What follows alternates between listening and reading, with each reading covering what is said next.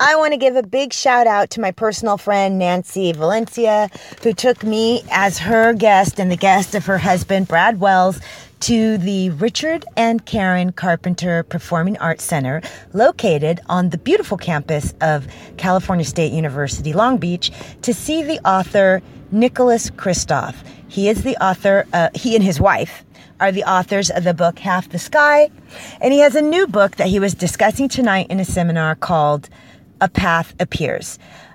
His talk was incredibly powerful. I am so glad Nancy and Brad took me, and I really enjoyed being there with them and our co-congregant at First Congregational Church of Long Beach, Edric Geis, because I would have been bummed had I missed Mr. Kristof's talk. And I went ahead and downloaded from audible.com his book, A Path Appears, and I would encourage everybody to check out his YouTube channel, which is called A Path Appears, where he gives little trailers of some of the stories that are in the A Path Appears book. And once you see these trailers and hear some of these stories, you are so going to want to buy this book or buy the downloadable audio of it. And as a matter of fact, he allowed me to take a picture with him, even though I didn't buy the book for him to sign, because I showed him on my phone my receipt from Audible, and he told me this incredible story.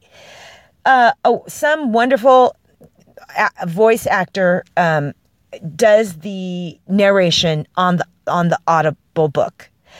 But he told me that the sound engineer who was in the production studio while the narrator was reading the book was so moved by the book that he or she started their own nonprofit program to help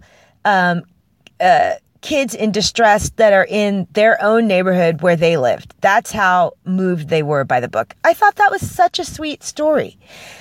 Like I said, Mr. Kristof's talk was incredibly powerful, but there are 2 points he made that, me being me, I just have to give some pushback. So at the end of his talk, he allowed the audience to give him questions, and he said, don't hold back. I want you to give me questions, put me on the spot, whatever. So this extremely dapper and very passionate Japanese man who looked to be plus 70 stood up and said that Mr. Kristof was one of his heroes, and that he was having a hard time picking himself off the floor after the Trump election because he felt that a very small number of people, compared to the 350 million people that are in the United States, turned the country around in a direction that is totally the opposite of where it needs to be going.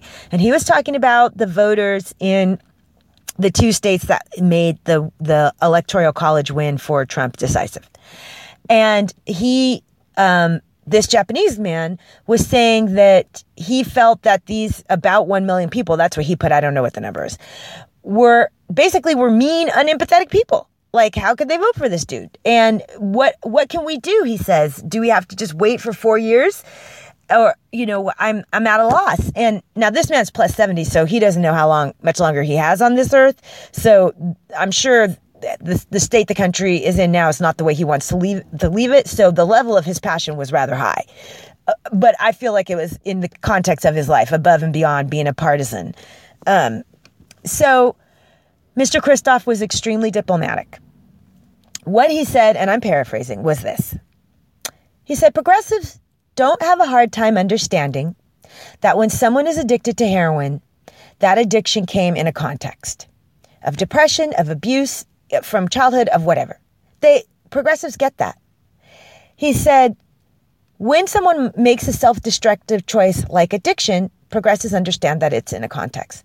I believe that voting for Trump, for those who are not rich, was a self-destructive choice.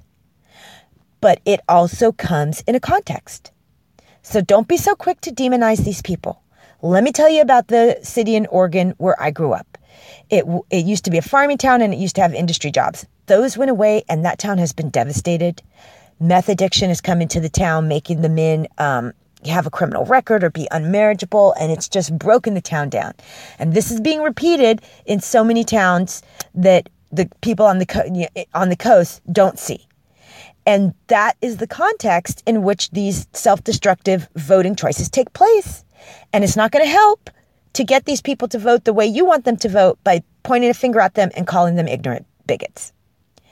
So we need to try to be more understanding and empathetic of the suffering that these people are going through. Well, I don't agree with all of that statement. I do agree with the part of the statement where he says pointing a finger and calling somebody an ignorant bigot is not the way you get them to vote the way you want them to vote. But he went on to say there's these people out there, quote unquote, who feel like if we just change the voting rules, that will solve the problem. He said, but you can't change the voting rules if you don't win elections. So we still need these people's votes. Okay, two things about what he said. First of all, he didn't put what he was saying in historical context. It's gerrymandering, which was totally done on purpose for white supremacy reasons, that made the districts such as they are to where Trump was able to get the Electoral College win that he did. So he should have said that. He should have put that out there. It's not just vote. He should have put the United States historical context that made that win possible. But secondly, the heroin addict knows that he or she is wrong, but they're compelled because they're addicted. But they don't think that they're right to be stealing from their parents or prostituting themselves to get the money to get their next fix. They don't think for 2 seconds that they are in the right. They know they're wrong, but they're addicted. So their body or their brain tells them, you need this drug, and I'm your body that you live in, and I'm gonna make you do whatever has to be done to get this drug. But they know they're wrong. People who voted for Trump don't know that they are wrong. And what I mean is wrong on the facts. The man said stuff during the campaign that was factually inaccurate. Ends up, China hasn't been a currency manipulator for decades. Ends up, global warming is not a hoax that China made up in order to benefit them industrially. Those were straight up factual inaccuracies, and these people thought that they were true. So what can I say to them? I can say to the heroin addict, listen, baby, you don't want to be out here on these streets, and I'm going to tax myself. I'm going to increase the amount of tax I pay to get you the clinics that you need, to get the mental health services that you need, and to get the medical health services that you need to get off these damn drugs. I'm going to stop voting for people who want to put you in jail, and I'm going to instead vote for people who want to raise taxes and spend the money to get the clinics to get you off the drugs. And that heroin addict, when they're ready, it's a journey, whatever, is going to be like, whew, I'm glad you said that, because I sure don't want to be out here on these streets, but I can't stay away from this damn drug. You go to the Trump voter and say, well, climate change is real, and I have some data that I'd like to show you, and your community may be adversely affected by climate change because the winter storms that are coming through might be a whole hell of a lot stronger, or your farming community might be affected because there might be droughts in your area that last longer than they have even from when your grandparents remember. They're going to look at you and say, oh, get out of my face with that fake news. So what do you do with that? What do you do with that? It's not fair to compare the heroin addict, because the heroin addict knows he or she is wrong. They just can't help what they're doing. So that's pushback number one. Then the other person made a comment, and she asked, what's up? Is it really a lack of empathy, that an empathy gap that's the cause of the problem for people not wanting to see the actual data on what works and what doesn't? Or is it straight up meanness?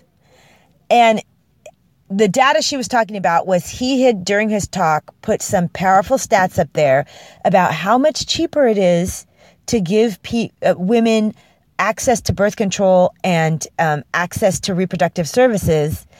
And when you do that, how much more likely it is that they graduate from high school, how much more likely it is that the coming of their first child is delayed until they're actually in a stable relationship that's going to last in their, post-teen years, and how much money the state saves by giving them birth control rather than not giving them birth control, and then they have babies out of wedlock, and then we have these problems. And one of the stats he put up there was that the age of initial sexual intercourse is not very far apart from Europeans to United States. The difference is that 30% of U.S. girls are having their first pregnancy before age 19. That is not the percentage. It's not even in the double digits in Europe because of access to birth control and medical care. And he has all these stats up there. PhD people did study after study, and it was in peer-reviewed journals and blah, blah, blah. And so he says, here's the thing. Why is there resistance to people doing what has actually been shown to work when you do the studies? He said, I think it's income stratification. That's not the word he used, but it comes down to this. People with money, he said, in the United States, people who don't have money, poor people and working class people actually give a higher percentage of their income to charity than people who do when you talk about it as a percentage of income. The reason being, he feels they actually interact with people poorer than them all the time, and they see with their own eyes what's going on, and that causes them to be empathetic, and then they give more. Whereas because of income stratification, if you live in Manhattan in, Trump Tower, it's very likely that you could go your whole daily life for months on end, maybe, and never see anybody who wasn't as wealthy as you, except if they're serving you in some kind of way as an employee or whatever. And for that reason, you can make up a narrative in your head about why poor people are poor, about why drug addicted people are addicted.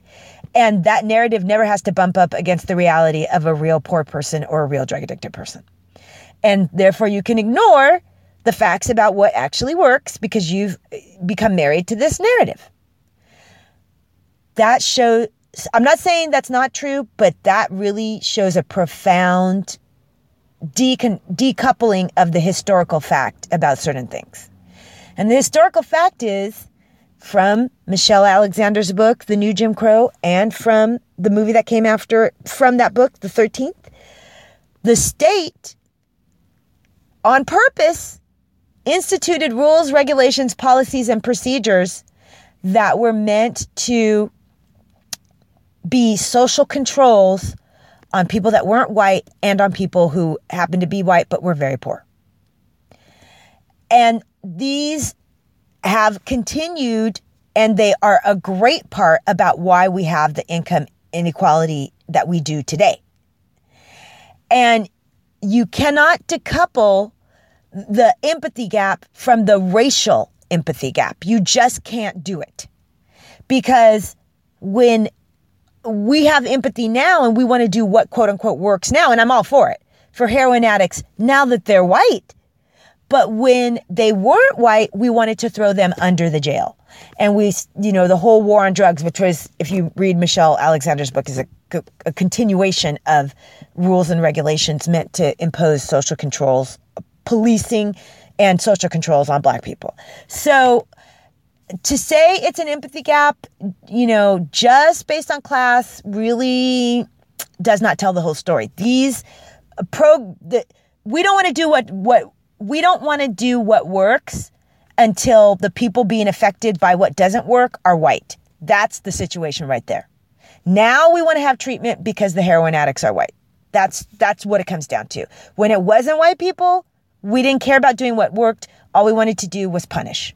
That's the facts. So that's my second pushback on to Mr. Kristof's what he said tonight. And I'm going to put this on Twitter and mention him and see if he responds.